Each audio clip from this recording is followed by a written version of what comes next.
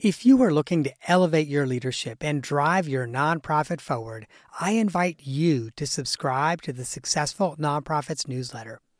Every week, I curate exclusive, share-worthy content that sparks inspiration, innovation, and conversation. From the latest trends to timeless advice, the weekly email newsletter is your all-access pass to a treasure trove of resources. But receiving the newsletter is not just about staying informed. It's also about getting our best content first. Subscribers get first access to our newest downloadable templates designed to propel your leadership and amplify your impact. And that's not all, my friend. We are constantly working on new ways to support you and your mission. So as a subscriber, you'll get updates on our latest projects, opportunities to participate in surveys, and to say in the topics that we tackle next. You will essentially get me as a consultant, coach, and confidant in your inbox, ready to help you navigate the challenges of nonprofit leadership. So if you're an executive director, board chair, or a nonprofit leader who believes in making a difference, join me as a newsletter subscriber. Visit successfulnonprofits.com/newsletter to sign up today. And now, friend, let me take you to the episode you've downloaded. Welcome to the Successful Nonprofits Podcast. I'm your host, Dolph Goldenberg.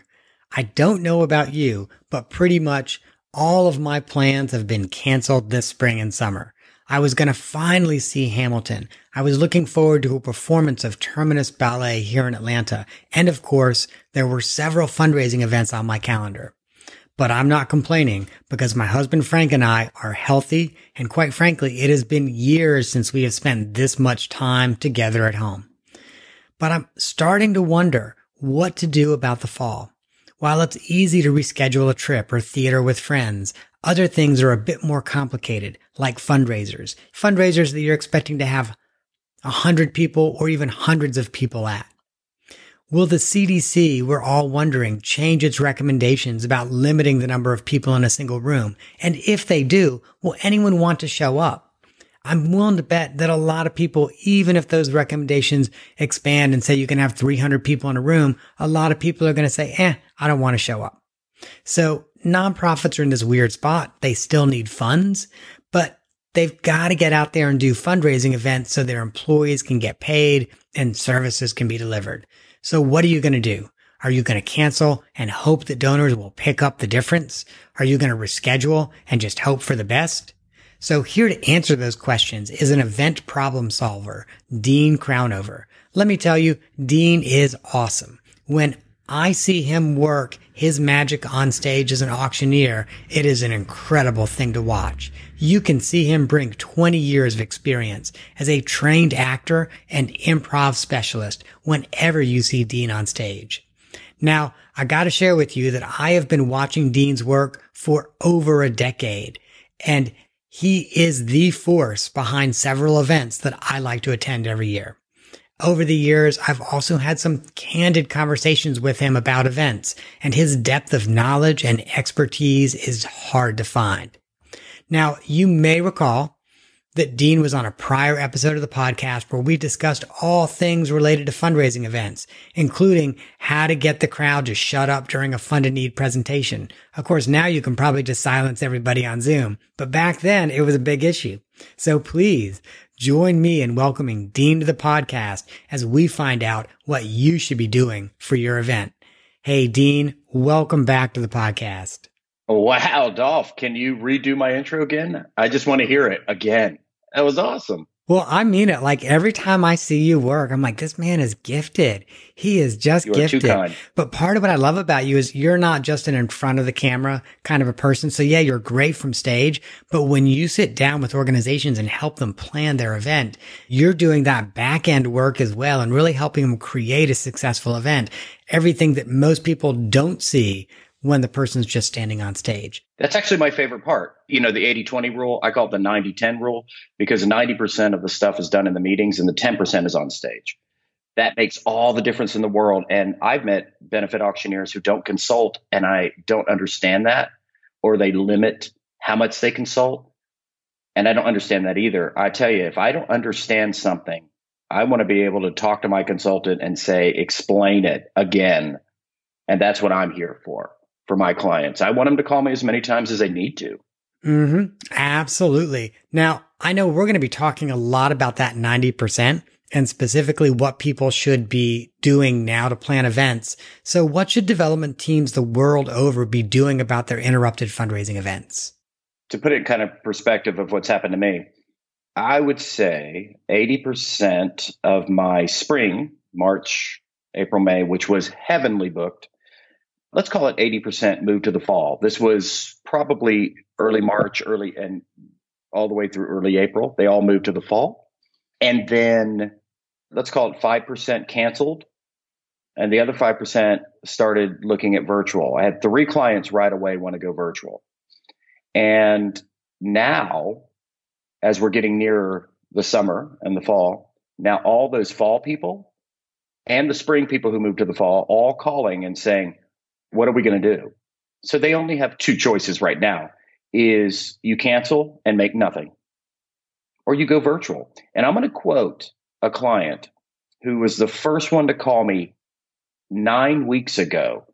It's a regular client that I've had him for years. And she goes, we're going virtual. I don't know what this virus is going to do. We're just going virtual. And I didn't understand exactly what that meant as far as benefits go. But here's her quote.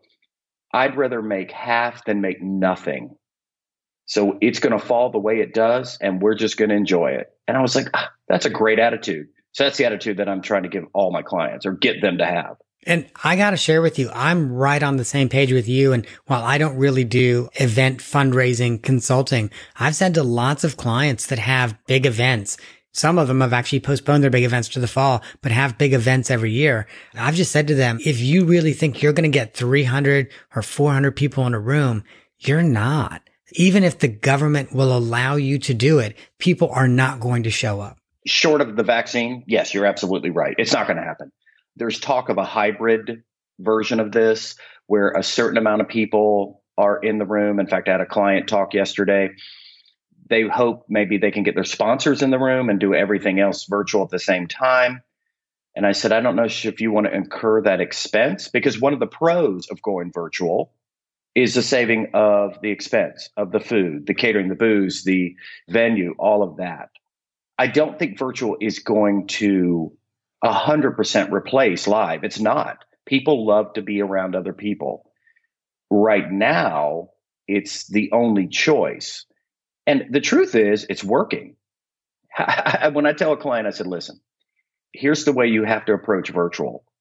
It is not like your live event where it's apples and oranges.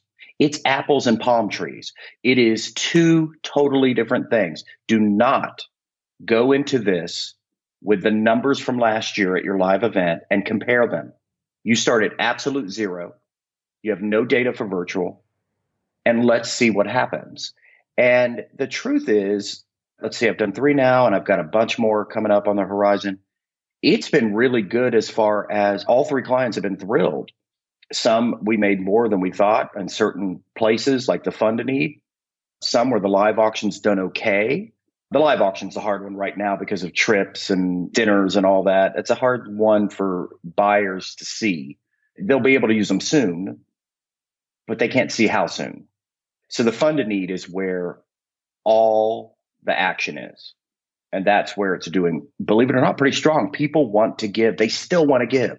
So I've got to jump in though, because I'm one of these folks who's having a hard time wrapping my head around what a virtual event looks like. If I buy a ticket to an event that's going to be in a ballroom somewhere, I probably can bet there's going to be a 60 to 75 minute cocktail hour. And then they'll ring some chimes and we'll all move into a room somewhere, and either we'll have dinner where there'll be a presentation, or we'll sit down and stand and there'll be a presentation. And that's where the Fund a Need happens. And that's where the live auction happens. And if there's a silent auction, I'm doing that during the reception while I'm chatting with friends and meeting new people. So that's what I think about as an event. And I can't figure out how that would be done virtually, especially the cocktail hour where you're socializing, etc. So what are your clients' virtual events actually looking like? Good question. Okay. I'm going to compare it to a TV show. So the way we approach it is I tell them we're going to script it like a TV show in a sense. And I'll get nitty gritty on that. But here's how it looks like. In some respects, it is very much like a live event in structure. So here's what I mean. Instead of waiting for people to get into a room, showing them the things they can buy or the way they can give, what we're doing is we're putting it up a week before. So now the new best practice, and I got to backtrack a little bit, because virtual is the wild, wild west right now. It's starting to get tamed. There are best practices bubbling up. I talk with a ton of auctioneers. We have our Facebook groups. We're constantly touching base with best practices. So they're starting to bubble up. One of the best practices is put your silent auction, put your live auction, and your fund and need up a week before your event. So the event, the live event, is a closing of all this. That's the structure. So you put it all up and you encourage them. So the client's new job is marketing, encouraging them to go sign up with their mobile bidding company that they Give Smart or one of those, because you have to have that. And then you're telling them, start bidding now, start giving now. But then at 7:00 on this day, tune in live and we're going to have our presentation. Let's call it 7:00 is the time we start. Now at 6:00, a best practice is for an hour before we go live is start a slideshow, just like you would in a pre-function during the cocktail hour.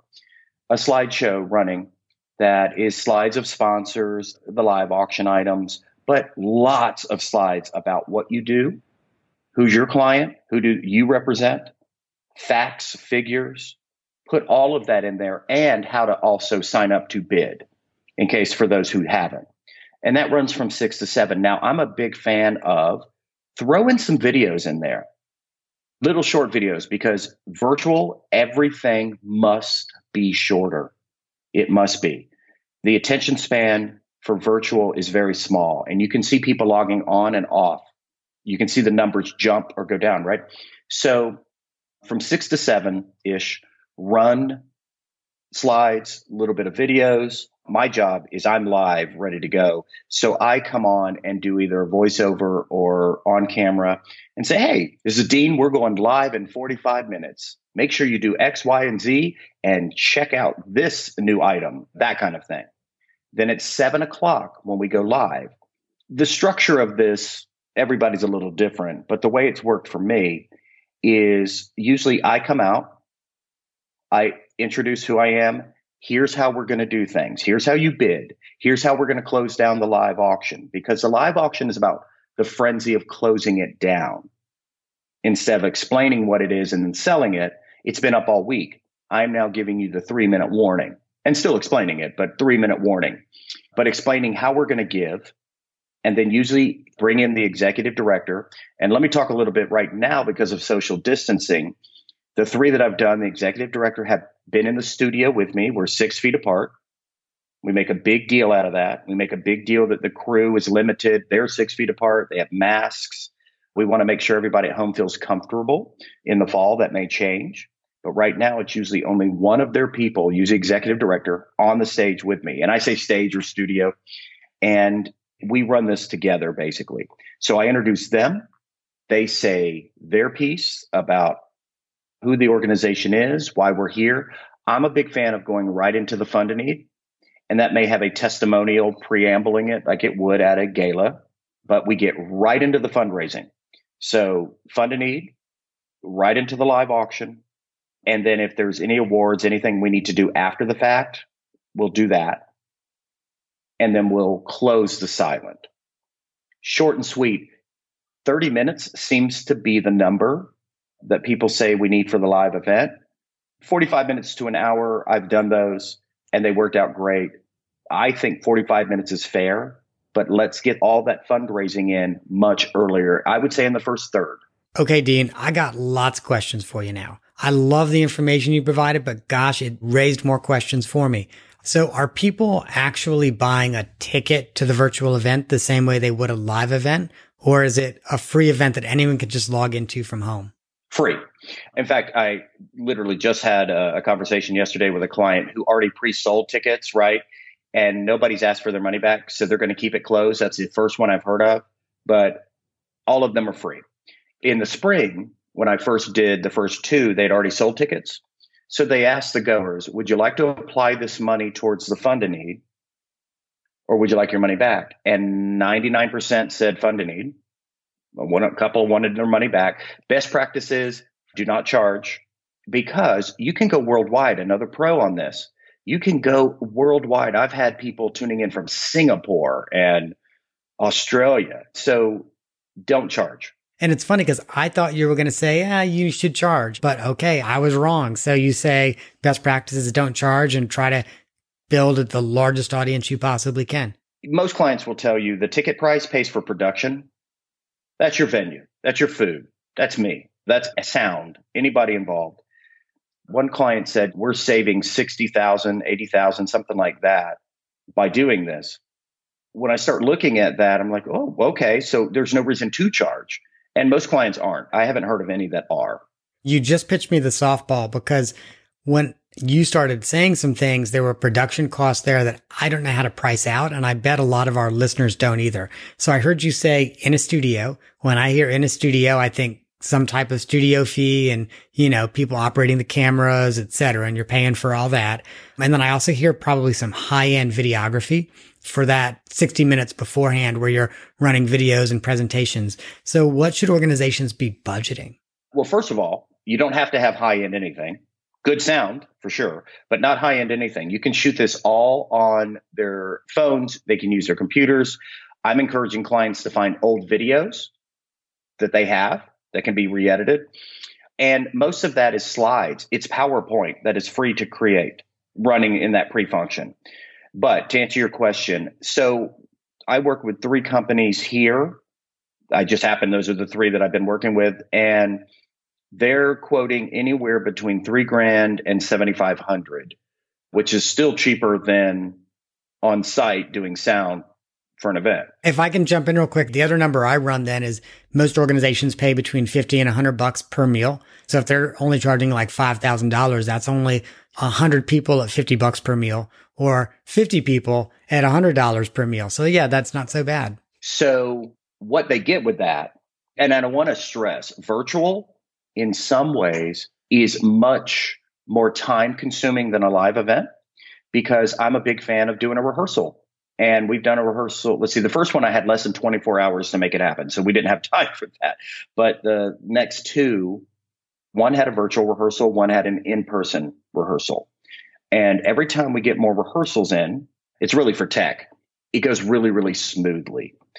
There's a lot more involved that way. You're not just winging it. I don't suggest winging it, I should say. That you really want to be ultra prepared. Scott Robertson, another great auctioneer down in Florida, will tell you, be over prepared. As an actor, I come from that philosophy as well. If you don't know your lines, they're going to fire you. And so I have to be ultra prepared for anything that's going to go wrong. I cannot encourage new auctioneers who have not done this. They have to overly prepare because they don't know what's going to happen, especially if you've never been on camera. But here's what you're getting with the tech side of this. So here are the components. Number 1, you have a live stream. That's your Facebook Live or your YouTube Live, right? That's usually free. You have me as your ringmaster, is the way I like to say it now. You have your tech company. It's usually, they have 2 cameras. They are controlling everything that's being seen on the live stream. They're running your slides, the live feed, audio. They're running it all. And we have put this in a order. We've practiced it. Everybody understands what runs before what. It's written out. Scripting is so key. Script. Then you have your mobile bidding component. So those are the 4 components you must have to make this work. Now, some mobile bidding are combining with live streaming. Like I think GiveSmart and Facebook have joined forces. So customers only have to log into one thing instead of 2. Because normally you would log into GiveSmart for the week to start bidding. And then that evening you log into them, but then you log into Facebook, right? Now some are doing both combo just to save an extra step, which is great. But the tech crew, their job is to make sure all of that is seen and heard well. And you're going to be working with them quite a bit. I would say more than you would before a live gala. Before live gala, you send over the slides, you send over the video. The night of the event, you spend a couple hours running it before we open the doors just to make sure it's all good.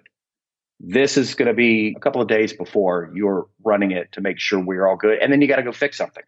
I know you said this, sorry, I just lost what they're called, the tech people that are running your cameras and doing all of that. And I think you said you can get that for between like 3,000 and 7,500. Yeah, in my market in Atlanta, that's about where it runs. Depending on the bells and whistles, yes. Depending on how big or small they are, yeah. Okay. Kind of what I think I'm probably hearing you say then is maybe someone could produce an entire event, including paying an auctioneer like you, who's also doing the back end work as well, for probably like $15,000 or $20,000 all in. That's about right. You're looking at tech, me, mobile bidding, any other little, because you're going to have some other things, editing, things like that if you need it done. So yeah, I think 15 to 20 is about what I've been saying. Wow. That is really super cool. What are you seeing organizations bring in their virtual events? I know you said you've done a few already. Ballpark it for us. Like, what are you seeing them bring in? So it's all over the place. Here's a stat that I'm finding unique. About a third to 2/3 of the people are tuning in versus what you would have at a gala. So if you have 500 people that normally come to a gala, you may be having 200 log in. But I look at it as it's not 200 people, it's 200 wallets. Because let's assume a lot of them are couples and they're logged in together. Same thing at a gala. You don't have 500 wallets, you have 250. You have 300 if some singles, right? So you have to look at it as far as wallets go. But we're seeing less people are tuning in. But like one client we just did, the Fund and Eat, I think the year before made 140,000 with 500 people in a room. This one, an hour before we went on, maybe 2 hours, it was at 50,000, which we were thrilled. We were shocked. And remember, it's been up all week. 5 minutes before we go on, it's at 60,000. Then when I did the call out for it, about 20 minutes, 30 minutes into the live part of this, we got to 134, I think. And then I think they had some, because they kept it 2 days later, I'm waiting for the numbers, but I have a funny feeling it reached what we did last year. The official number I can say is about 134, but that's amazing. And I'm hearing other auctioneers that it's going over. That's the Fund and Eat. And now it's different in every market, right? When you do virtual auctions in early March, that's like the Stone Age compared to today. And I'm only talking a matter of weeks. And I kid you not. So the first two I did, the second one, which we had a little bit more time with, a whole week extra, they made 41% of what they would have made at the event. But they saved $60,000 or $70,000. They were thrilled at the participation. They had a smaller participation. It still did wonderfully well. They were thrilled. So when you compare all these things, overall, it's working. I've got auctioneers telling me it's going gangbusters. Some are going way over. So it depends on the market. It depends on where people are at. The big fear right now, and the big talk amongst auctioneers, is with unemployment so high, businesses closed. It's hard to get things to sell. Are people going to give? They've got to watch their wallets. And we're finding they still are. Even if the recession of 2010, 2008, people were still giving, even then.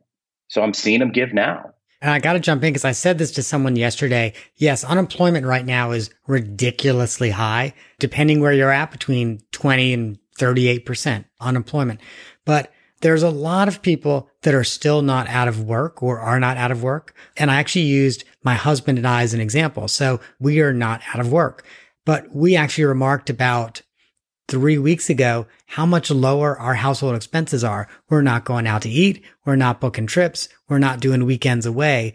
And we both were like, oh my gosh, there's these charities we care about and we could give them a big chunk of our savings over what we used to spend when we used to be able to go out and do things. So I actually think, and this is a little bit of a niche, but there's going to be a significant percentage of people that have more money to give now than they did before. And those who could always give, and still can are. Yeah, you're right about that. By the way, the household, yeah, I think ours came down like 50%, 60%, and we're staying in and doing things, which I'm actually really digging. I mean, I miss going to work. I mean, on a stage, so to speak. But yes, people are still giving. I watched one, and I'm not going to name who it was, where they had 5 live auction items and I think 1 sold. But the problem was they were all consignment items with a very high reserve, very high, $4,000. And nobody was bidding on that. And if they did, they got 1 or 2 bids on one of them. That means the organization made no money. The first one I did, the first item I sold, now this is early March with the toilet paper run, right? Everybody's out of toilet paper. I sold a 6-pack of toilet paper for $135. I love it. My client had the idea and we said, well, let's do it. I think it'll be fun. And people went nuts, so that the humor was still there.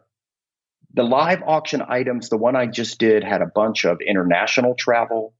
It had high-end car leases, some dinners, and they all did fine. They didn't do as well as they would in the live event. And I would say with all 3 that I've done so far, it's the same. The Fund a Need is still the winner. The silent auction now, here's what's happening there. The ones in March already have their silent items. They've been collecting them all year. They did great. Now, every client is calling me going, what are we going to do about the silent? Because we're afraid to ask businesses, which I agree with. And I said, here's how you approach asking. If you know the donor so well and that you can have an honest conversation and ask them honestly without feeling weird about it, can you give? Then have that conversation. Or can you reserve some things for us for our fall? If it feels touchy, don't ask. Just stay away and wait. Because your Fund a Need is still going to be your number one. And we look at your numbers and go, well, let's see if we can bump up the Fund a Need. Can you get more sponsorships? Because sponsorships, from what I understand, this is what I'm hearing from my clients, hardly any sponsors are jumping ship. They're switching over to virtual with them. And remember, when you switch to virtual for sponsorships, you can offer them now the world, literally the world. Before, it was only inside a ballroom. That's the amount of notice you can put them on a slide and put them in a program. Now you could run a minute video right before we go live as a presenting sponsor of what they do. Every email you send out on the web, thousands of people can come see it. It's a whole new ballgame. You can get very creative on this. This has opened the door. That's really super cool. The other thing that I think about, and I've also been kind of having these conversations, not just around fundraising, but also around programming with some of my clients, 18, 24, 36 months, whenever it may be, when we're all back to normal. Those organizations that figure out how to do virtual events now will have much more successful in-person events in 3 years because they're going to bolt on the virtual event as well. And so they're going to have 500 people in a ballroom, but they're going to have 150 or 250 or 300 people virtually all around the world who are also giving to the Fund a Need and also bidding in the auction, etc. So as I think about this, and I really do understand for some organizations, it might mean their event income goes down by 50% this year. But if you do this now, you could end up having significantly more event income in 3 years. Yeah, it's the ones that are jumping ship and not doing anything. And I understand the reasons. And it's not about me saving a job for me. I'm fine. I really love nonprofits and I really want them to make money. And my wife has worked in nonprofits for years. So I understand the ups and mostly downs of a nonprofit. So for them not to make some money, which could be made relatively easy. One said, we want to be respectful of our guests right now where they may be all unemployed. I didn't fight them on it, but I thought, no, I don't think you have the right data there. Because I'm seeing people give. And even if they gave 25, 30%, you would have made more than nothing. I want to say something about the run a show, by the way, for the virtual. Short, short, short. I said 30 minutes, less talking, less speeches. So one best practice, and one of my clients did this, which I loved. If someone is talking right before the Fund a Need, and they have what's going to be a 5-minute speech, which is long at an event, but 5-minute speech. They taped this person doing his full 5 minutes. They sent it out early the week that we were open and said, here's our Fund a Need person. Check this out at your own leisure. Then they edited it down to a minute or so for the live broadcast right before the Fund a Need, which I loved. So think about all the different things you can do with your videos. Or one client in the pre-function part of the slides for virtual, they shot some videos of the staff. Each staff said 30 seconds worth of things, and they popped those in between slides. A best practice seems to be, after we have closed a couple of live auction items, show a 30-second video. Like the school I just did, we featured their theater program. I would close a couple of items, and then I'd say, we'll be back right after this. They had 3 or 4 of different things they're doing at the school. We're talking 30-second videos. It's a commercial. So this is, again, where clients can get so creative and have so much fun. And no, they don't have to have the high-end costs. It doesn't have to be ultra great as far as this is shot. It doesn't. People forgive that kind of stuff online. I like that you pointed it out, but I love the fact that you can take someone's speech and edit it down. None of us as event attendees like to listen to 10 minutes of the board chair rambling. We just don't like to do it. When's the last time you went to one of these and said, man, I hope they have more speeches?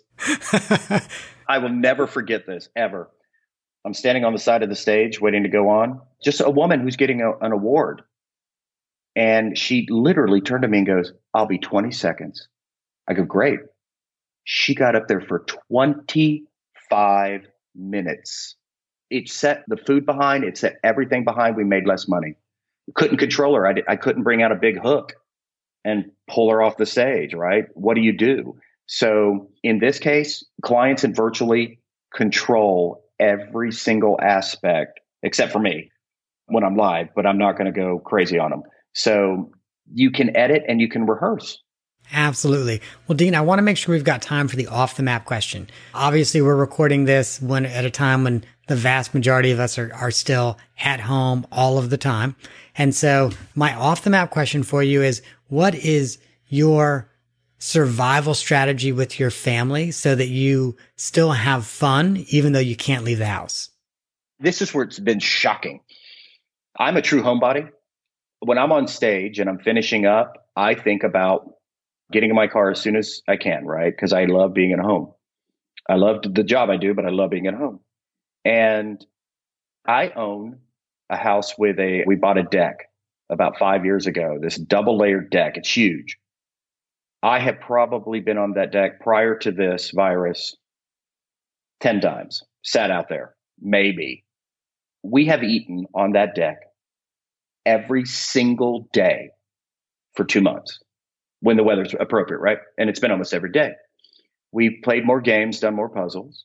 My 13-year-old, all he cares about is video games anyway, but we still have our movie nights. My wife and myself, she and I have gotten along so well. We've been together almost 30 years. It's very rare that we get into a mood where we got to be away from each other because we don't fight. We don't do any of that. Yesterday, I was in that mood. I just didn't want to see anybody for about, an hour. But I've been really, really lucky because we're savers. So we have money in the bank to keep us riding through until the fall. So I'm not as stressed. But I got to tell you, here's the worst part of it. There's a lake down the street that everybody walks around, and we have to walk our dogs. It's like a gauntlet of trying to get around people and away from people. And that's the only drag on this, is that I'm afraid to go outside now because of people. Now, I'm in front of people, thousands of people nightly normally, but I can't even walk in my own neighborhood now because everybody's out with their family. I don't like that. It should only be me. I hear you. And I got to share with you, we live about a block off of Peachtree Street in Atlanta. And for folks that don't know Atlanta, Peachtree Street's the main drag.